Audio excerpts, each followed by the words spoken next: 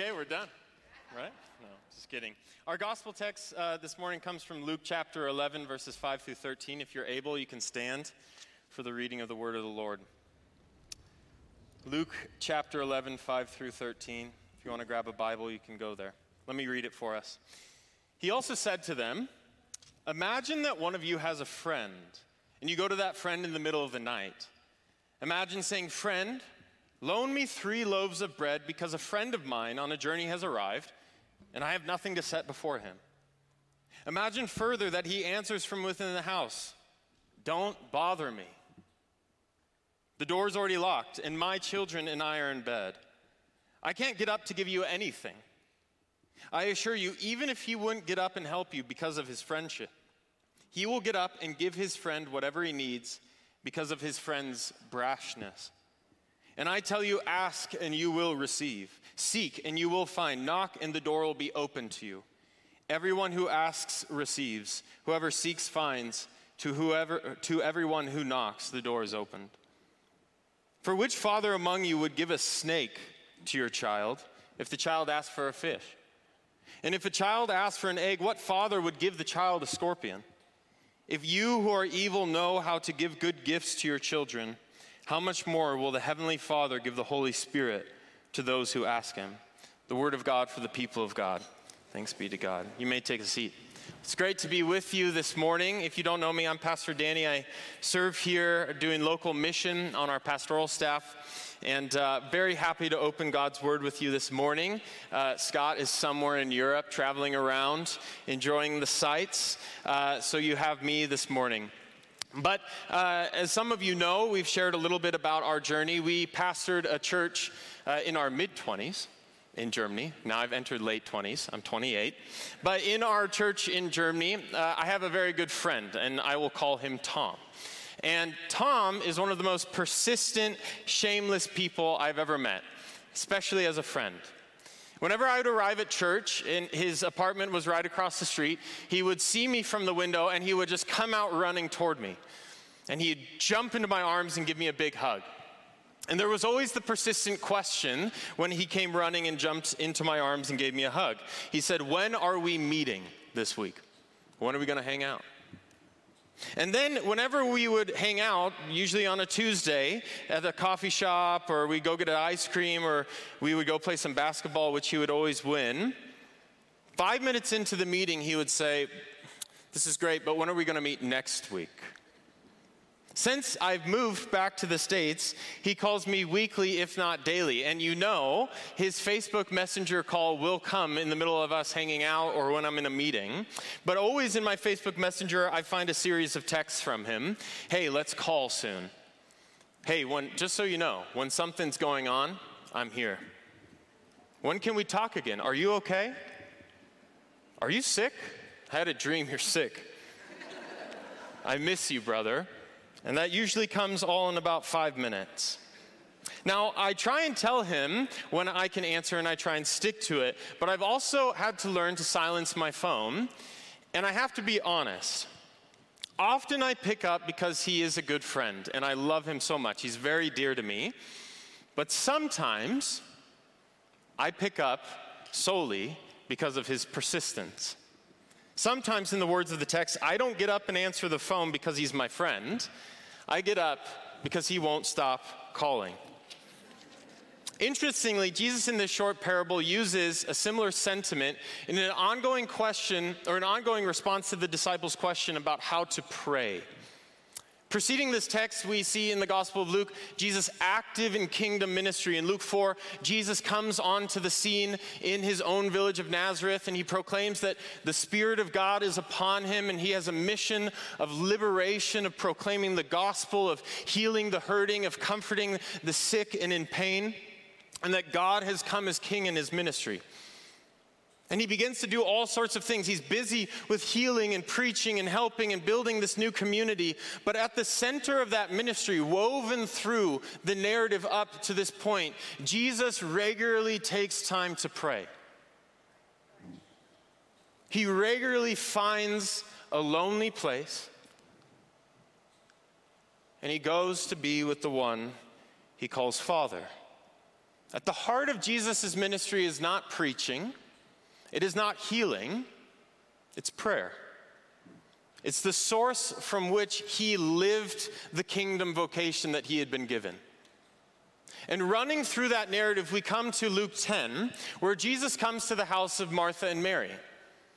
And he comes in, and Martha, as would likely be expected of a woman in the time, hurries to the kitchen and begins prepping a meal. She knows Jesus is this honored figure, a rabbi in her house, and she wants to honor him and serve him. And she comes in and she complains because Mary has not joined her. Mary rather sits at Jesus' feet, listening to him and speaking to him. And I think Luke has placed this in the middle of his gospel to symbolize that after all of this ministry, after all of the healing, after all of the work that Jesus is doing, the heart of discipleship and life in the kingdom is not all the doing. It's rather symbolized in Mary's quiet, humble time with Jesus, spent at God's feet. It's what Jesus calls the one thing needed, the better portion.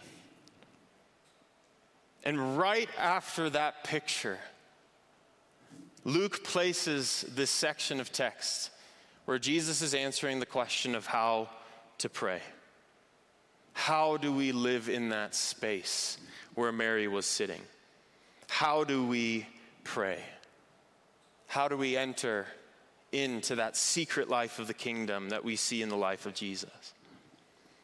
In my own experience pastoring in a very secular post-Christian culture in Germany, where many people don't go to church and where even many people don't really have a concept or a consciousness of a transcendent realm, when I would pastor and meet with people who had come to faith in our church or had come from a nominal Christian background, the most difficult struggle, the key question that we wrestled with was the same question that Jesus has asked here. How do I pray?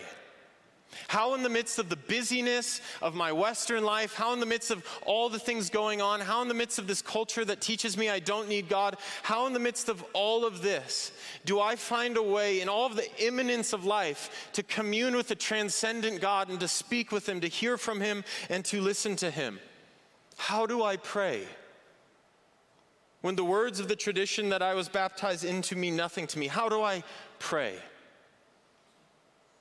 As a pastor, I went on a journey of trying to figure out how do I teach people to pray. Because I found that little else would matter in their life following Jesus, in their activity in the church, if that was not taught. I stumbled upon an Orthodox priest named Alexander Men who had ministered in the Soviet Union, had become a Christian in a very atheistic culture. And he had taken over a little parish. And all of these young atheists or agnostic people living in the Soviet Union would find their way to the parish. And he writes about these times where so many young people would come in and ask him, how do I pray? My life feels empty. It's so imminent. There's nothing more. There's no meaning. How do I find something transcendent? And so eventually he took all of what he wrote and he actually wrote a manual of how to pray. The point is that even in the most secular culture that feels like it doesn't need God, our hearts as humans hunger for prayer. We hunger to know God, whether we know it or not. Do you know how to pray? Do you know how to find your way into the lonely place with God?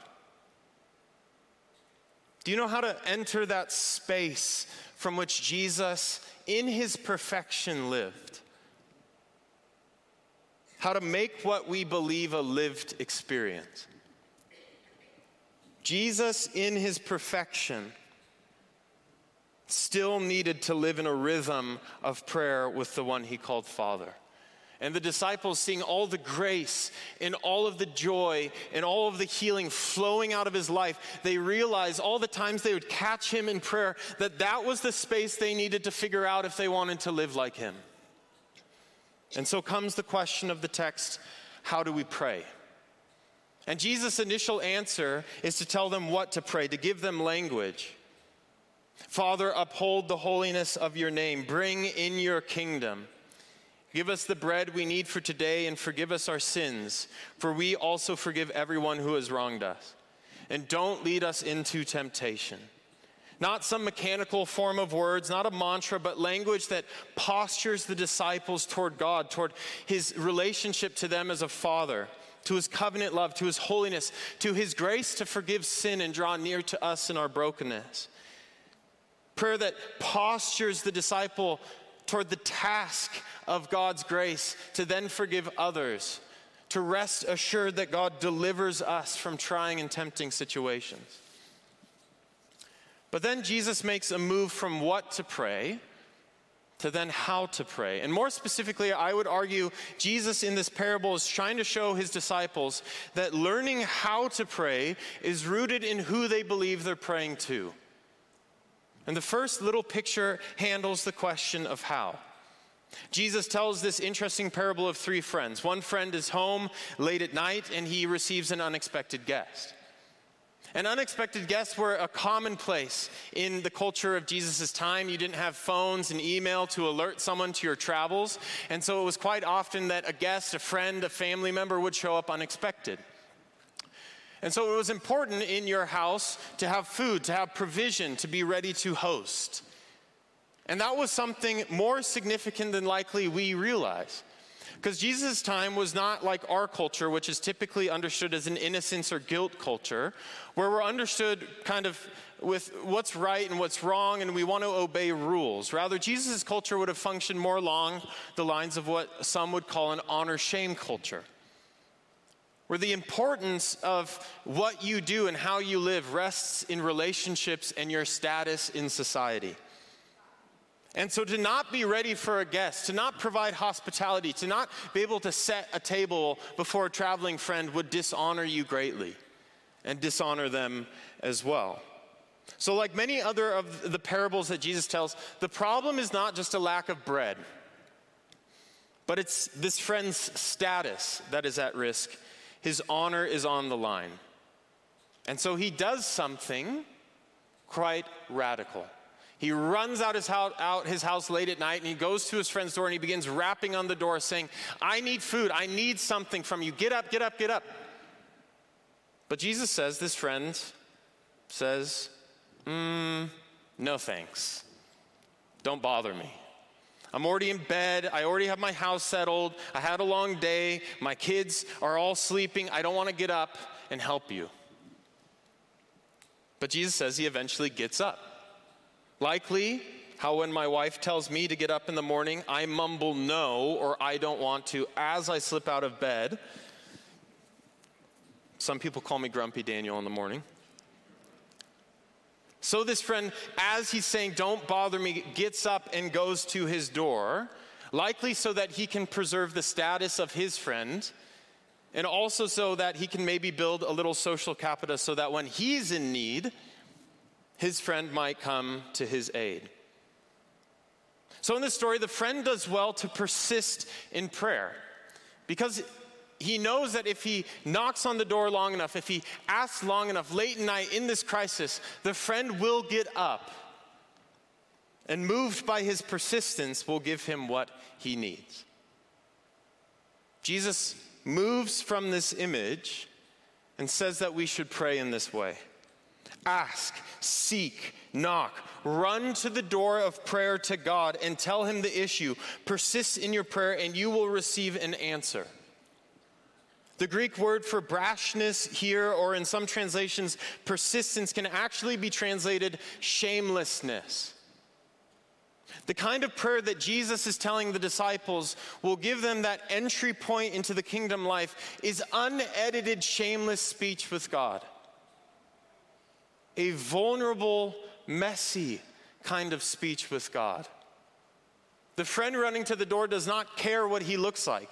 He's yelling, he's knocking. He doesn't care who finds out about his issues. He needs something. And so Jesus says we should pray as well. That likely as Jesus went into the lonely place in his own life, what he brought to his Father were his unedited, messy, vulnerable prayers. Not reverent prayer. There's a place for reverent prayer, but vulnerability with God is how to pray. Are you vulnerable in your prayer? And I think Jesus uses this image specifically connected to requests, but I don't think he just means requests. I think he means an overall way of talking with God that does not edit out fear and anxiety and pain and need or joy or hope. To be vulnerable with God is how to pray. Now, if Jesus stopped here, we might assume that we should practice this kind of prayer because God is grumpy, like the friend.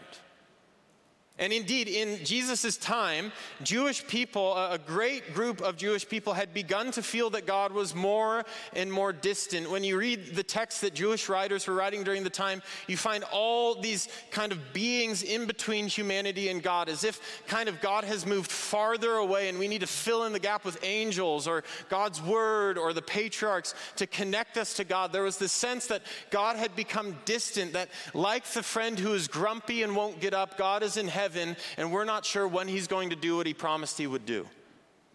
And so if we just yell loud enough, if we just pray long enough, if we just obey strictly enough, if we just muster enough faith, God will come down. Many of us, even in our prayer life today, for other reasons than the people and the Jews of Jesus' time, we ask and seek and knock because we think this is who God is. Grumpy and distant, and so we need to yell and pray, and maybe he will hear us. He's a God in many of our imaginations who fits much more with the philosophy of deism and consumerism than with the scriptures of Israel and the church. And this way of prayer enters into the church, and frankly, it creates a dryness in our prayer life that leads to us saying we believe certain things but never having an experience of them. It leads to a cognitive form of Christianity where we don't really think God is listening, and so we go through the motions. Because this view of God infects us, and why would we want to pray affectionately with that God? And so we settle for a certain kind of persistence. One of the things that I've noticed in my first 7 or 8 years of ministry is that if you want to know someone's theology, listen to them pray. You can tell me all sorts of things about who God is and why he's great, but if your prayer lacks affection and joy and vulnerability, and it's merely a monotone list of requests given to God, then it is likely that the God revealed in Christ is not influencing your prayer. But this is not where Jesus ends his teaching. He shifts again. First, he shifted from what to how, and now from how to whom to pray to. And he shifts out of this kind of friendship, honor, shame, culture kind of relationship of obligation to the relationship of parent and child. A relationship guided not by social capita. The child can't give anything back to the parent that will exceed or match what they give them. It's a relationship guided by the love and desire to care and nurture someone who belongs to you. That in this relationship, Jesus gives us this image. If a child comes to the parent asking for food, the parent will not, and Jesus is being a little hyperbolic here, but the parent's not going to respond by giving them a dangerous animal. They don't want to hurt the child. Satisfying the child's needs doesn't necessarily win the parent something in culture or in their life, but providing and caring for the child is something primal, something that is deep in their identity as a parent. And Jesus says that even if broken people like us act like parents in this way, then God, who is better than us, and whose main identity is one of parent, here expressed as Father, how much more will he care for us? And not just answer our prayers, but draw near through his Holy Spirit in our pain and vulnerability and sorrow. Jesus has been arguing here in his parables like he does in other places in a way that's typical of Jewish rabbis, using a strategy called a kal vachomer, an argument from lesser to greater. It works kind of like this. If someone or something that is not that good produces a good result, then won't something better also produce the same, if not a better result? So a modern sports example, if the Mariners, after 20 long, painful years, look as if they might make the playoffs, then won't your team who made the playoffs last year and won a bunch of games and don't make you question your sanity or your loyalty to your home city, won't they also make the playoffs? Perhaps if Jesus just gave us these parables very straightforward, he would have put it like this in response to the disciples' prayer. If a friend who's a bit grumpy and merely concerned with honor will get up and answer your persistent request, won't God, my Father, your Father, also do the same? Won't he even more open himself up to hear your mess? Your messy, shameless prayers? So how do you pray, disciples? Shamelessly. Without editing it. Because he already sees it. And if you, a broken person, often controlled by selfish desire and your desire to look good, if you care for your child, won't God, the Father, the one who sent me, who's at work in me, who wants to give you his Spirit to share his presence, won't he respond to your prayer? So how do you pray, disciples? Knowing that God's fatherhood is defined by his desire to be present in your life, to be near, not far. I'd like to think that my friend Tom's persistence in our relationship had a similar source.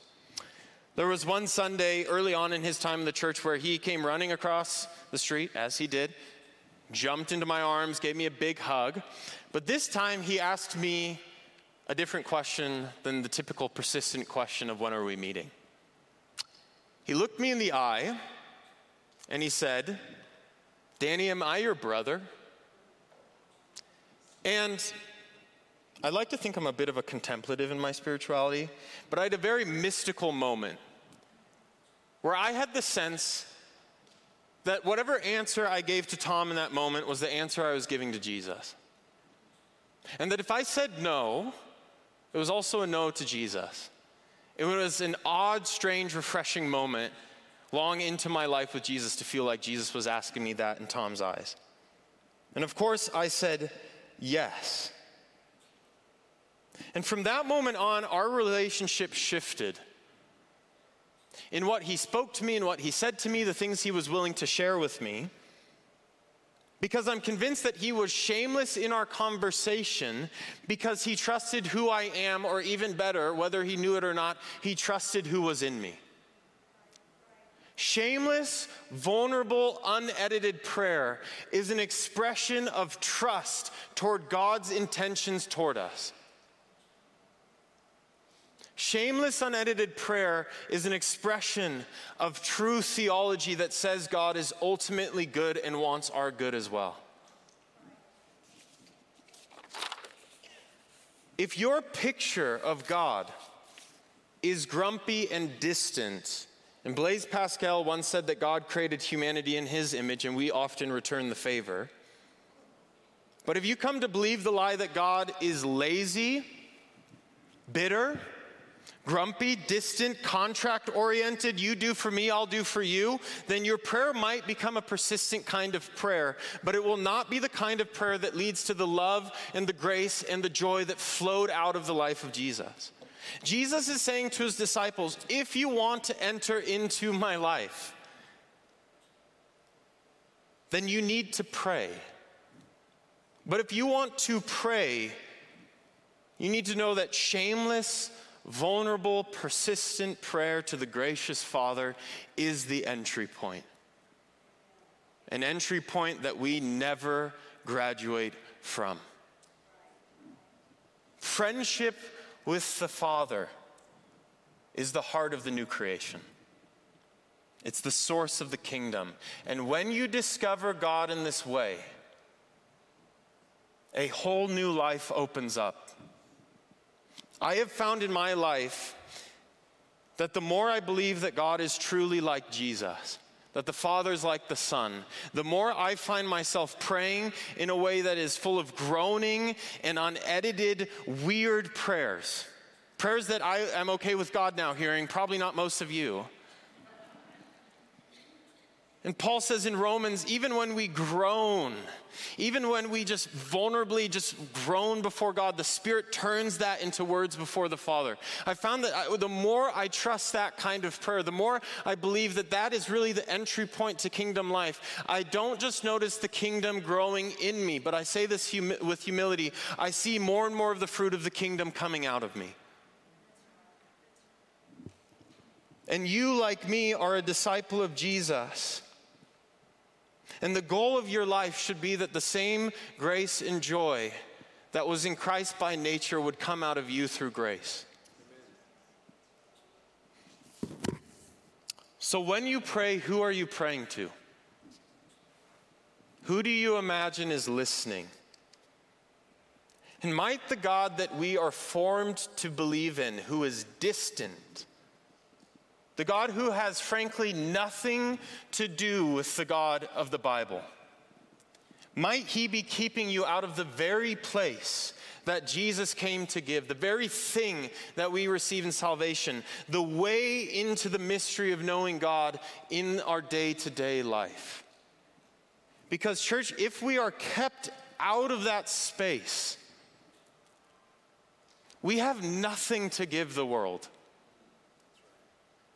that someone else can't give. But church, if we find our way and continue to abide in that place, who might we become to our neighbor, our city? My passion is mission and getting out and doing justice and preaching the gospel and bringing in the excluded and doing all of that stuff. But I have found that there is no energy and power unless it flows out of the same place where Jesus found it. Friendship with the Father. Let's pray. Lord Jesus, we love you and we just thank you for your grace and your goodness. We thank you that you have invited us into the journey of discipleship where we learn what it means to become like you and to do what you did. But Lord, we often skip that first critical step with which the other two are not possible, and that is to learn how to take the vulnerable, shameless position that Mary took at your feet. And Lord, I pray that you, by the power of your Holy Spirit, would break the idol of a distant God. That you would come and break that in our hearts in the name of Jesus. That you would not allow us to believe in a lie, to cover up your beauty and your fatherhood with a narrative of who God is that we do not receive from what you've revealed. And that holds us out of that vital place of abiding in messy prayer. Lord, I pray that you would increase in us a prayerful spirit. Not only for our sake or our experience, but because we want that which flowed out of Jesus to flow out of us.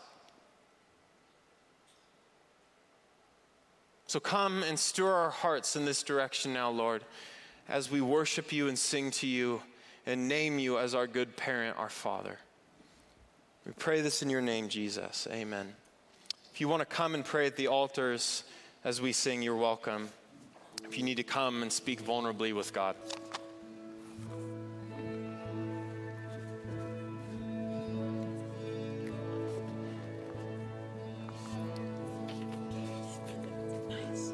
Thanks.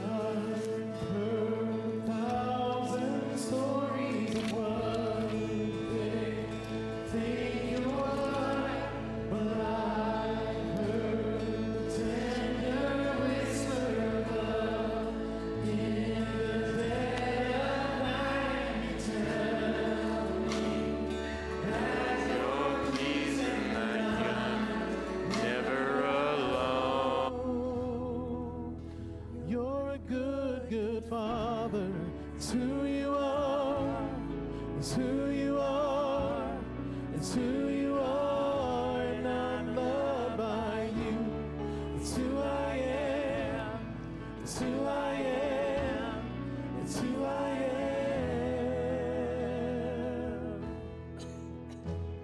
And I've seen many searching for answers far and wide, but I know we're all searching for answers. Only you provide, because you know just what we need before we say a word. You're a good, good Father.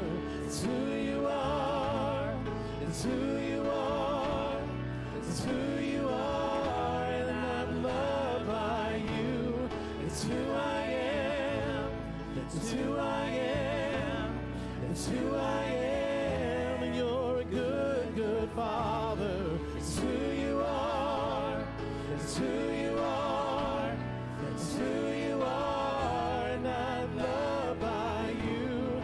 It's who I am. It's who I am. It's who I am. 'Cause you're perfect in all of your ways. You are perfect in all of your ways.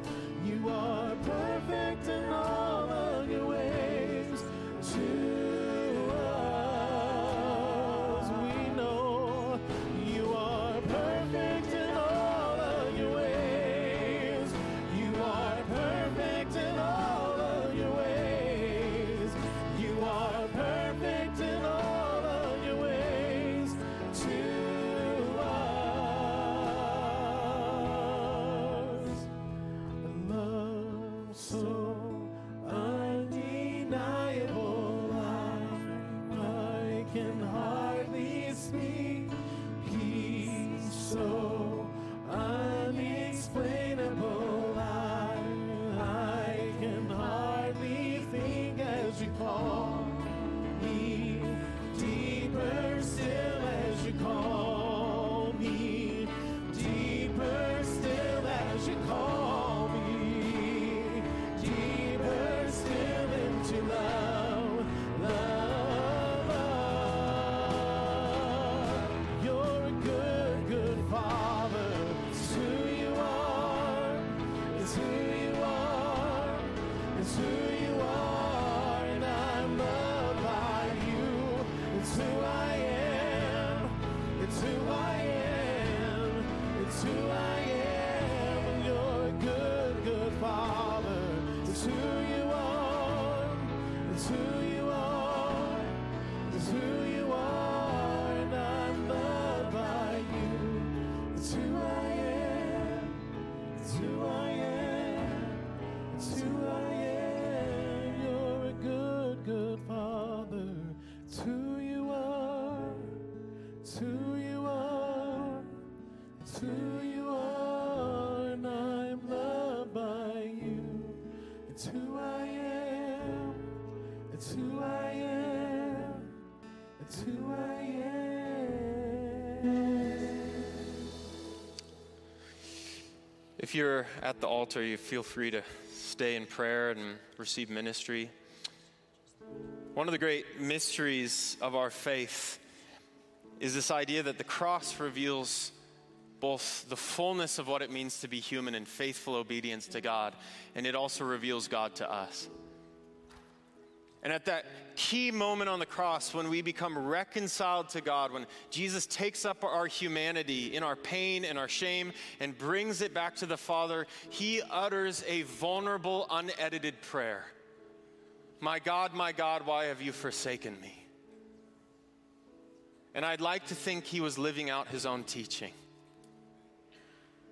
That space Jesus occupied, he pulled down into our pain and our sin and our shame and our guilt so that we could utter the same unedited prayer through him and be brought back to the Father. You have freedom to speak to him because he loves you.